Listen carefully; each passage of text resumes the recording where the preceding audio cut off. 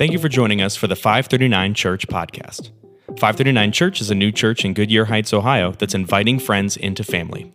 If you live in the Northeast Ohio area, we'd love to have you join us on a Sunday morning. For more information about us, including our service times and live stream information, check out the links in our show notes or visit us online at 539.church. That's FIVE39.church. Please take a moment to subscribe and share this podcast with a friend.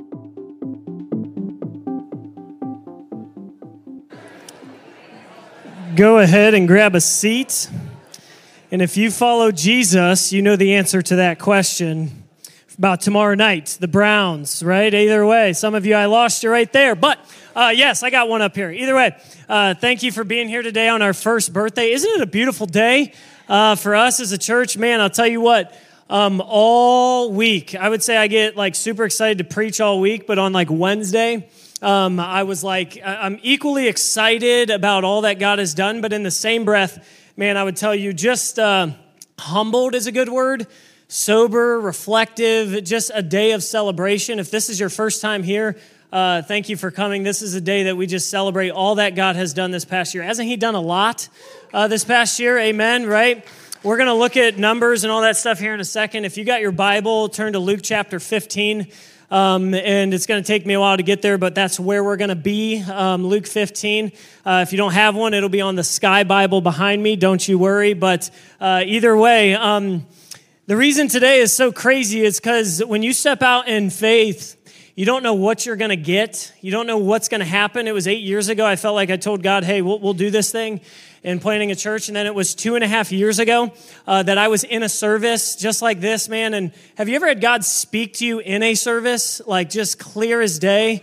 And I remember I like came up front and I was like, during the worship, I had come down like it was right here.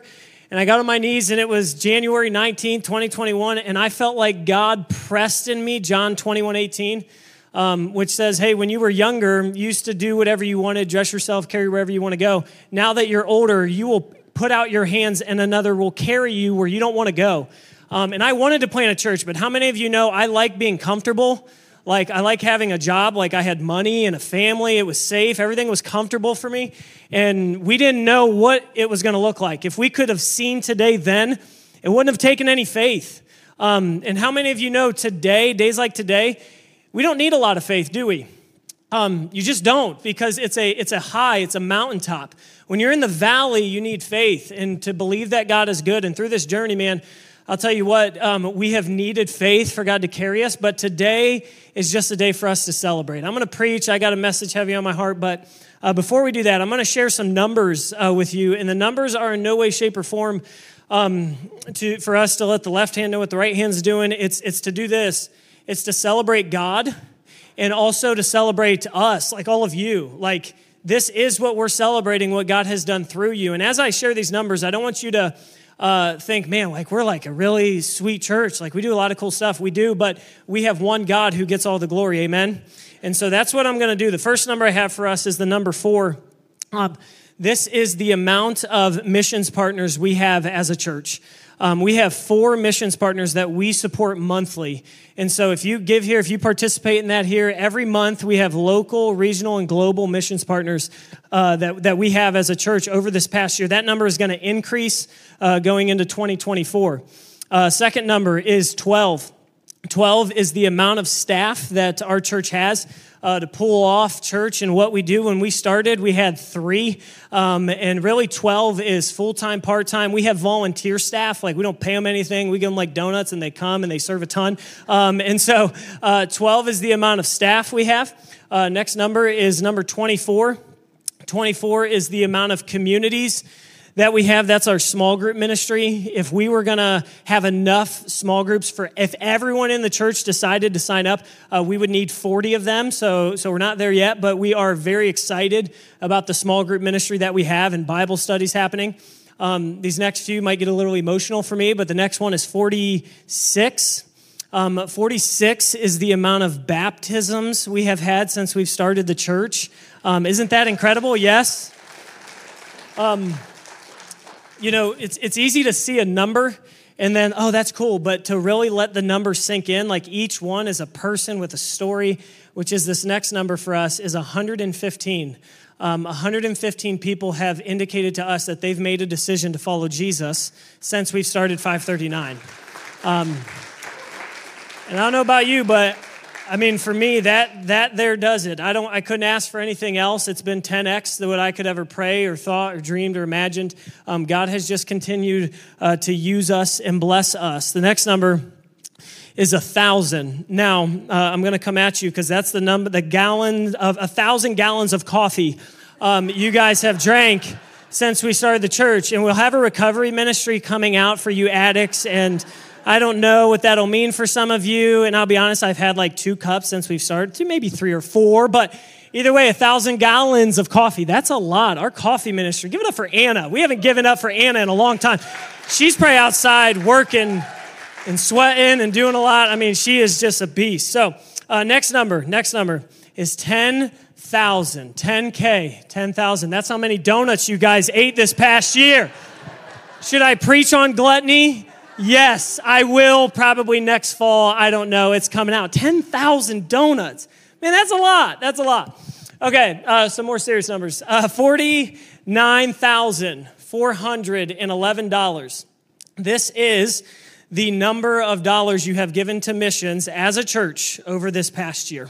Close to $50,000. Give it up for the Lord, right? I mean, just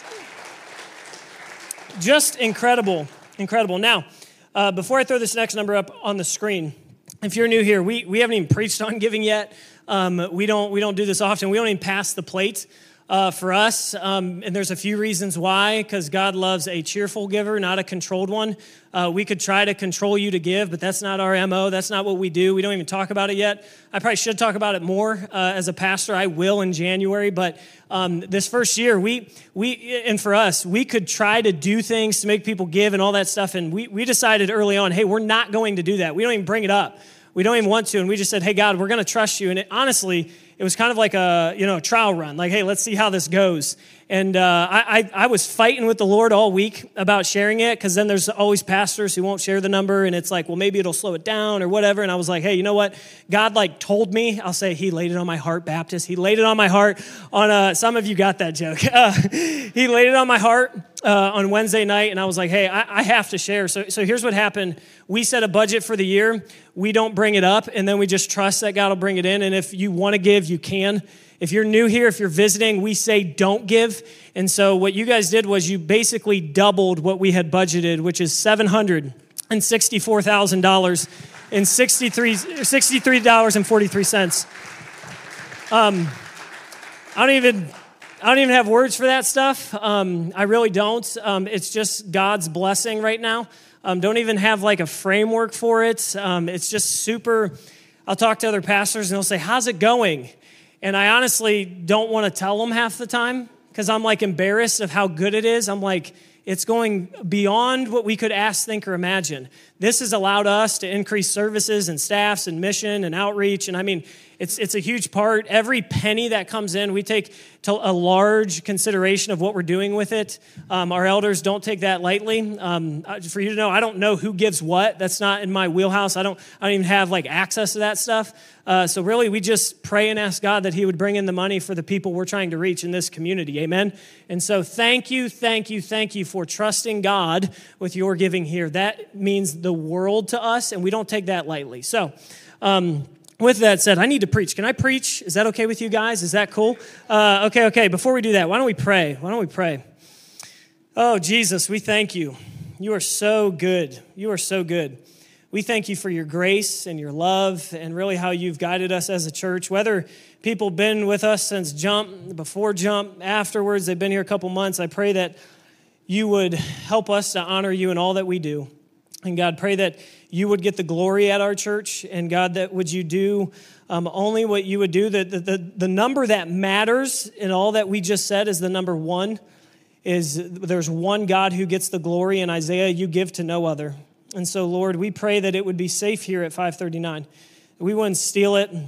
God, today we would just celebrate you and all that you've done. We pray this in the powerful name of Jesus. And before we say amen, we pray the Browns would win tomorrow night. In Jesus' name, amen. I got one amen over here. Any Browns fan? That's a real prayer. That's a real prayer. Week 1 was strong, but I don't know. I got to see some more stuff. Anyway, Luke chapter 15. If you got your Bible, grab it. Luke 15. We're going to start out in Luke chapter 15, verses 1 and 2. If you'd pull it up for me on the screen. I've titled today's message, Hurry, Come Home. Hurry, come home. Here we go. Now the tax collectors and sinners were all drawing near to hear him, and the Pharisees and the scribes grumbled, saying, "This man receives sinners and eats with them." There's two groups of people here. You have the tax collectors and sinners. This isn't like a group of people that's what they do somewhat. It's who they really are. It's their identity. Tax collectors and sinners are the type of people that think the building would burn down if they came in. Some of you have invited someone to church and they're like, that thing will burn down, right? If they came in. That's tax collectors and sinners. They're drawing near to hear him. Now, if we're not careful, I believe the Pharisees and the scribes, they're drawing near to hear Jesus too. Pharisees and Sadducees, we'll come at you next week because we'll finish the story next week.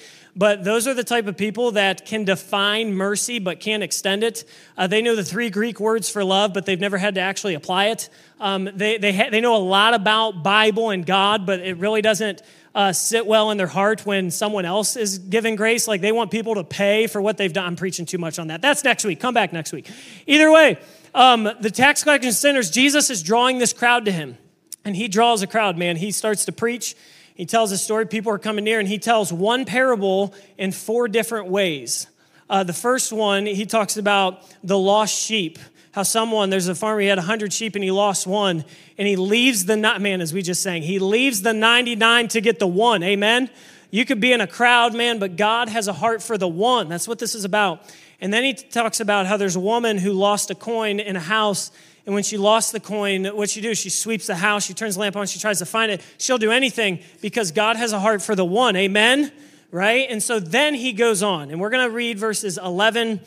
We'll be in this story 24. And like I said, we'll do 25 to 32 next week. But here's how it goes. And he said, there was a man who had 2 sons, and the younger of them said to his father, "Father, give me the share of property that is coming to me." And he divided his property between them. Not many days later, the younger son gathered all that he had. Next slide for me, please. Gathered all that he had, and he took a journey into a far country. And there he squandered his property in reckless living. If you underline in your Bible, right, that's important to note. And when he had spent everything, a severe famine arose in that country, and he began to be in need. So he went out and hired himself among one of the citizens of that country, who sent him into his fields to feed pigs. And when he was longing to be fed with the pods that the pigs ate, and no one gave him anything. So, real quick, you have a son who wants what his dad has, but he doesn't want a relationship with dad. And what he does is he says, "Dad, I don't want you, I want your stuff." And you and I, all of us on a collective level, individually have done this to God. God, I don't want you, I want your stuff. I want the things that you could give me. I want an inheritance. I want gifts. I want money. I want it all now. And how many of you know, man, if you won the lottery, you'd blow it in a weekend, just like this guy right here. So he is given the inheritance. Now, there's really 2 camps here. There's some of you, when you read the story, you think of like the really, really bad stuff. Like you think drugs, you think prostitution, debauchery, you think that stuff, which there's a portion of you, when you run from God, it was that, man. It was just the bottom of the bottom of the barrel. And then there's some of us, I think you subtly run from God. Like it's just what we would call the American dream. It's called the pursuit of happiness, right? It's called, hey, you just don't want what God has for your life. You want what you have for your life. I've said often, if you have plans and God has plans, somebody has to yield, right? And we also learn from the story, there's just some reasons God won't give you what you really want because you can't handle it, right? Too much, too fast, too soon. I mean, our prodigal son here, he blows it in a weekend, I think. I think it's too much, too fast. And a lot of you, you're on this hamster wheel. You're not doing anything crazy bad. Like, you're not doing nothing crazy, but you're also not pursuing Jesus. And here's what I would say for you. It's in Jeremiah 2:25. It's in the Message translation. I love this one. He says this, hey, slow down. Take a deep breath. Ever done that before? Let's do it no, I'm just kidding. Take a deep breath. What's the hurry? Why wear yourself out? Just what are you after anyway? Some of you just need to ask, hey, what am I after, man? Take a deep breath. Hey, why are we wearing ourselves out? For what? For who? Who am I pleasing? What am I doing with all this stuff that God has given to me? Natural gifts and talents and abilities and finding all this stuff. And we just put ourselves and say, hey, God, I don't want you. I want the stuff. And I'll talk about it in this way for us, that God will let you run from him and use what's his. This will seem controversial to a few of you. God's plans are optional. Meaning this, he'll let you choose. I believe we have a God who lets us choose. I think love is letting someone choose. Adam and Eve had a choice to do right or wrong.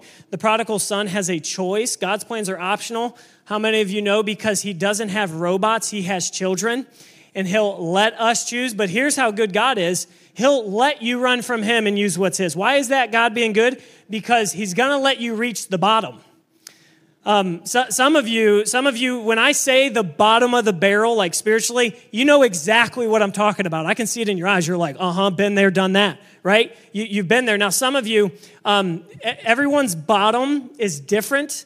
It's on their timetable, right? And God is so good, he's just going to do one of these numbers. He'll be like, oh, is that what you want? Go for it.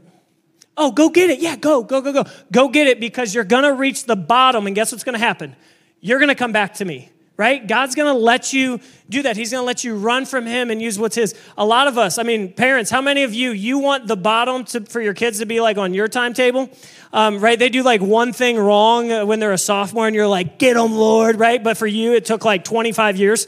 Because that's just how it works sometimes. But God will let you run from him and use what's his. Also, this is true. We're never lonelier when we're furthest from the Father. I say this on a regular basis because it's important how you read the Bible. Where does the prodigal son find himself in the passage in verses 15 and 16? What's he doing? Yeah, he's eating what pigs eat, and he's in the crap. I know some of you don't like that, but when you read the Bible, you just read it, but you don't like actually see what's going on. He's literally in the field with the pigs. I don't know about you. I grew up on a farm. I know what pigs look like and smell like and sound like and all that mess. You don't want to be there, right?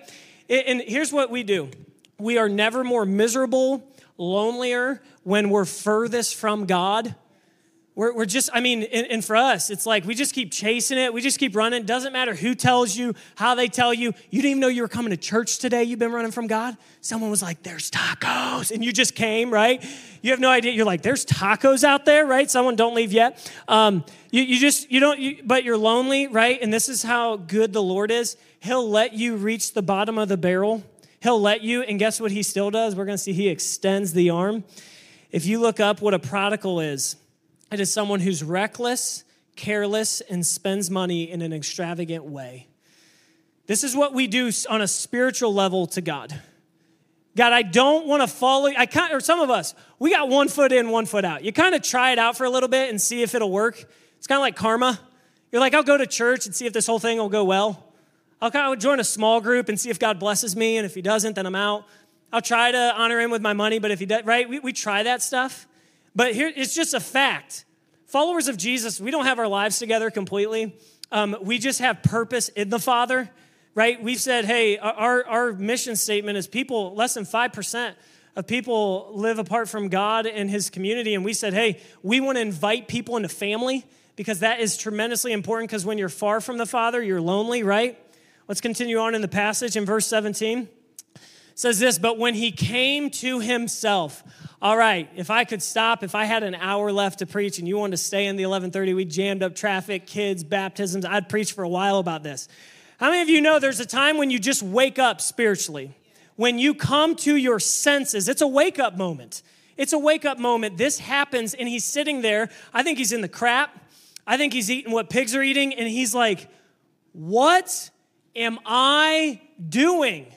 It's a wake-up moment. How many of you know what I'm talking about, a wake-up moment, where you find yourself in a situation, you're like, what am I doing? A couple weeks ago, I accidentally ended up at a movie theater alone. Now, there was other people there, but I had no friends with me. Never have I ever done that in my life. I kind of like got there and I'm sitting down, all these people there. Don't worry, the kids were taken care of. My wife was fine. I was like, wait a minute, do I have no friends? Why am I here alone? I wanted to leave. I stayed. Great movie. I won't tell you what it is. Anyway, but when he came to himself, he said, here's what he said. How many of my father's hired servants have more than enough bread, but I perish here with hunger? I will arise. Okay, here's what he does. When you think of coming to God, you play out what you're going to do to make things right. You got a plan, a confession plan, a works plan. I'm going to do the right things if I say the right things, if I say how I say it, when I say it. This could go well for me. So he's practicing. Some of you, you're like, all right, I'm going to go to church. I got to go get some clothes, some ones that really look good. I got to make sure I stop doing this on the weekend. Okay, I got to make sure I don't drink it. You know, I can't get drunk on Saturday night, and I can't smoke this, and I got to break up with that person. Oh, that's too personal. You guys are like, what are we talking about? That's too real. Here's what happens. You play this out, and you say, once I stop, I can't tell you how many times I've had this conversation. Once I stop doing this, after a couple months, then I'll come to church. I could preach this all day long. It doesn't matter. I have to keep saying it every week. You can't clean yourself up and come to God. It doesn't work, but you in your mind and in your heart think, I have to be a better person, and then I can come home. You just believe the lie. God takes you as you are, not the cleaned up version of you, not the external one, the one that everyone's like, man, you look so good today. Baptism, I'm so glad you're here. He wants you, we're going to see. I'm sorry, we got to roll. He says this, here's his practice. I will arise and go to my father, and I will say to him, Father, I have sinned against heaven and before you. I am no longer worthy to be called your son. Treat me as one of your hired servants. And he arose and he came to his father, but while he was still a long way off, his father saw him and felt compassion and ran and embraced him and kissed him. A few things here. The father, we see an example here of God. His heart is soft. God is patient. Forgiveness is immediate, and he's waiting. He comes over the hill, and who runs? Who runs? You imagine there's the shame, like some of you come into church, or I've seen people come walking through the doors, literally start crying right when they get through this door over here, and they're like, feel so much shame. And you have this feelings of guilt, and guess what? The Father sprints. He runs to him, and he has compassion, and he ran, he braced him, he kissed him. All this stuff is happening. There's so much going on in this passage. And he practices the confession. 3 things I want to talk about. First one is this. Home with Jesus is what your heart is longing for. You reach a point where you have to say this, hey, my way is not what? Working. It just doesn't work anymore. Like, I'm just tired. Some of you came here on accident. Someone dragged you, baptism, first time here, whatever. It's just not working anymore. That's what followers of Jesus are. We're a hospital for sinners, not a museum for saints. All of us just say, hey, our way stopped working and we came to Jesus and he helps us. And we have a home, and that's it. That's it. Home with Jesus is what your heart is longing for. Second thing is this. God's not shocked when you smell like sin. I got my guy up here helping me out. A lot of you think when you come in, everyone's going to go, oh, guess who's here? I saw them 3 weeks ago doing you don't want to know what, right? You think everyone's like shocked, right? And here's what's true. Does the Father gasp at sin? No. I'm sorry I'm yelling. He doesn't gasp. He's not shocked. You think when you come in, we're going to be like, oh, you're a sinner? You mean you did what? We're kind of like, yeah, same, like years ago. You should come. He's not shocked by sin. And that you smell like sin. How many of you know sometimes people just smell like sin? Like, you know what I'm talking about? Can we be real Sunday morning at church? All right, I got like 4 people. The rest of you are like, how do you know? You just smell like it. Like, we know. And guess what? He runs to him. God is not shocked when you smell like sin, and neither are we. We're just like, hey, if you need the Father and if you need family, you come to me. In verse 13, I want to talk about this. It says, reckless living. Here's my point. A reckless life brings a reckless love. A lot of you, some of you, it makes you uncomfortable. We were singing that song, and you're like, hey, reckless love. You're uncomfortable to sing it. Let me define this for us for a moment. The Son is living a reckless life, and the Father's love knows no bounds to which he will go to love you. God's love is not out of control and careless and wasteful. It's endless and extravagant. It's personal. If you would say, I have made too many mistakes, I can't come to God, he would say, I will come to you. That's what he does. His love is so profound, so deep, so personal. Listen, hey, here's how this plays out. For some of you, you forget that Jesus loves you. You know what I'm talking about? You forget Jesus loves me. This I know for the what? Bible, 10 a.m., strong today. Bible tells me so. Seriously, you forget that he loves you? Like he knows everything about you? Everything. Your intrusive thoughts, your past, your present, what you've planned to do. He knows all of that mess, and he loves you. Isn't that crazy? It's an endless love that's personal and profound towards you. Reckless living brings a reckless love. I don't care what you've done. I don't care how you've come in today. On the authority of this thing right here, the cross and the resurrection and the power of the gospel, you can be forgiven in Christ, amen? That's how this thing works. A reckless life brings a reckless love. Even when we sang it, some of you are a little uncomfortable. You're like, you don't even want to say the words. You want to know why? Because we have to come to grips with how unworthy we actually are. Like we have to, the reality of how broken we are. Let me continue in the passage. I'm not going to finish all my notes, but I'm going to finish the passage, I promise you. 21 to 24. And the Son said to him, so he gets back, they embrace, they kiss, they hug. Father, I have sinned against heaven and before you. We're going to talk about that. I am no longer worthy to be called your son. In the previous passage, his confession said this, hey, I'm no longer worthy to be called your son. Treat me as one of your hired servants. How many of you know it's good sometimes when a parent cuts you off? Like you start to say something and they're like, hey, stop. So he gets ready to say, treat me as a slave. And the father says, hey, stop what you're saying. But the father said to his servants, hey, I've heard enough. I don't need to hear it. Hey, some of us, and I'll talk about this more next week, I'm sorry. What we do, if you're not careful, you'll want to lecture the son on what he did when he was wrong instead of celebrate that they're home. Like you want to get out the whiteboard. Man, you hurt grandma. You did this. You spent this amount of money. You better go get it back. You better go apologize. You better do this. You better do this. Hey, you did this when we were gone. We were broken for you, sick for you. We were worried sick about you. He doesn't do that. We want to bring justice, right? You want all this stuff. Guess what? A father's love shatters that. And he says, hey, you can stop now. But the father said to his servants, bring quickly the best robe and put it on him, and put a ring on his hand and shoes on his feet. And bring the fattened calf and kill it, and let us eat and celebrate. For my son was dead and is alive again, and he was lost and is found, and they began to celebrate. It says in Ephesians 2 that every single one of us, when we are born into sin, and that when we're in Christ, we're made alive in Jesus, spiritually alive. Baptisms, what we're about to celebrate, every single one of them in every salvation story is not like, hey, they used to be really bad people, and now we're like really good moral people.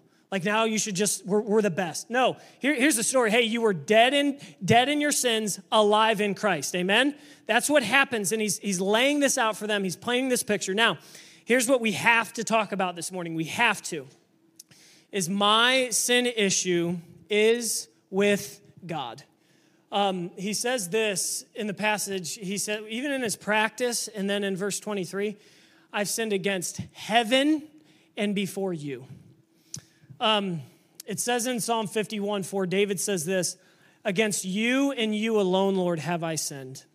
And I want to say something clear, but I want to say something that needs to be said. We as a people, we are more sensitive toward our sin, toward other people, than we are toward God. You feel more guilty when you've wronged your mom or your brother or your sister. You're more sensitive toward that. But you can sin against God and you feel nothing. We live in a day and age where their feelings are more drawn toward pleasing others and making sure everything's cool instead of, hey, I've sinned against a holy God and I need to be made right with him. And a lot of you need to hear this. Hey, when you sin, when you've done something wrong, yes, against people, but more so against God, if you're crying and sobbing and guilty about what you've done to your neighbor, it's more important that you see what you've done against a holy God. It's so important to see. And he says, I've sinned against heaven and before you. And as a culture, this plays into this as well. We have a terrible, inaccurate view of ourselves. I'm going to talk about this in November, talking about the mind of Christ. But for today, I'll say this. A lot of us, you're on this side where you hate yourself. Like you absolutely hate yourself. You have thoughts and intrusive thoughts and all this mess. And then on the other side, you like love yourself. Like you're at the center of the universe and everyone loves you because you're amazing. And you're over here. Not you. There's other people at other churches like that. But either way, and you have these two extremes. And what we have to do is take God's word and have an accurate view of God, myself, and others.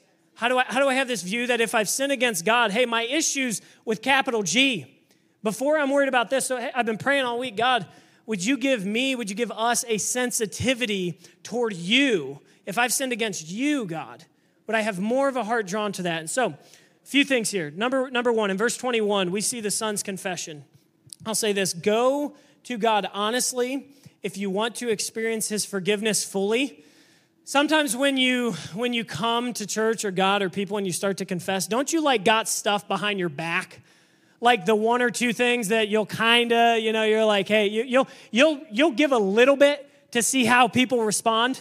Like you'll give them like the stuff they might know and maybe someone told them. But then you got like the stuff. Here's what's true. In Psalm 139, all of our sin is made known in his presence.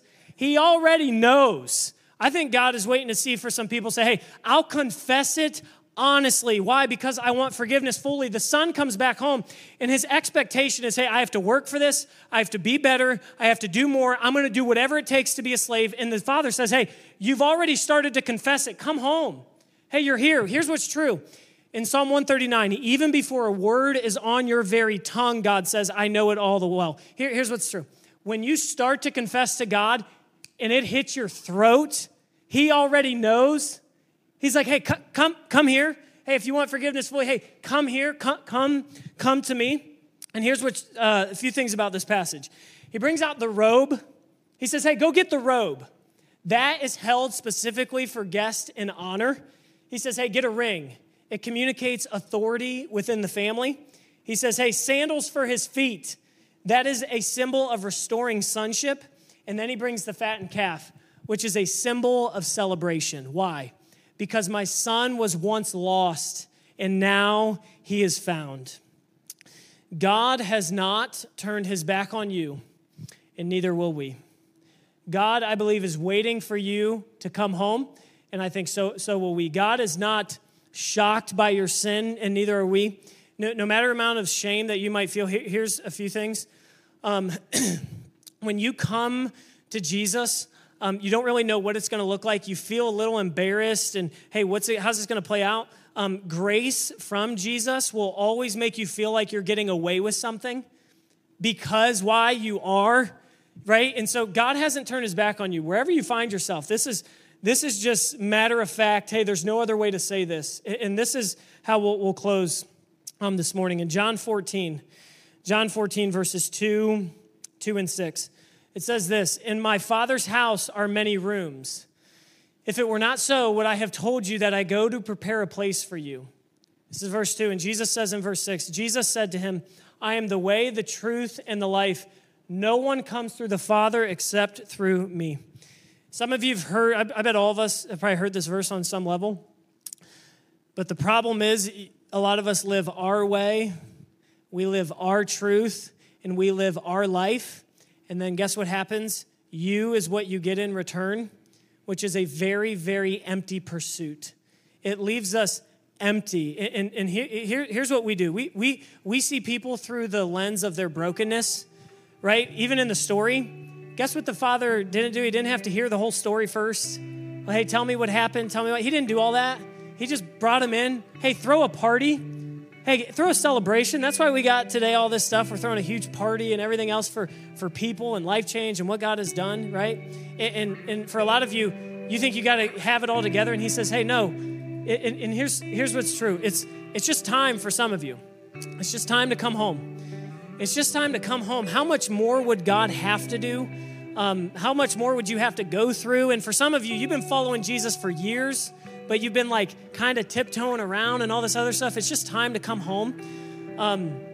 Past couple weeks, I've been convicted as just to the max about invitations at our church. And some people might say, hey, why do we give invitations and a chance for you to respond to Jesus? Because every single week, I run into people, our staff runs into people. You haven't been in church in 20 years, or it's your first time in church. I see people all the time come out. I've never been to church in my life, first Sunday ever. How many of you know, because it says in Luke 15:7, that there's more joy in heaven over one person who repents? Amen? And so that's what this is about. That's what we're about. And so for some of you, it's just time. It's just time. So let's pray. Let's just go before the Lord. Heavenly Father, we just thank you. God, I pray for those of us who follow Jesus, that the gospel, that the power of God, and we'd remember our story, that it would ignite in us a first love. We'd never grow cold or stale to this thing. And Lord, your word says in John 1, all who did receive him, who believed in his name, he gave the right to become a child of God. And if you're in this room, if you're lobby, if you're overflow, wherever you're at, you're listening to us online, you want to give your life to Jesus. The Bible says that if you confess and believe, you will be saved from your sin. It's just time to come home. That the cross and the resurrection is the work that needs to be done. You don't need to do anything. You just come to him honestly and experience his love and grace and forgiveness.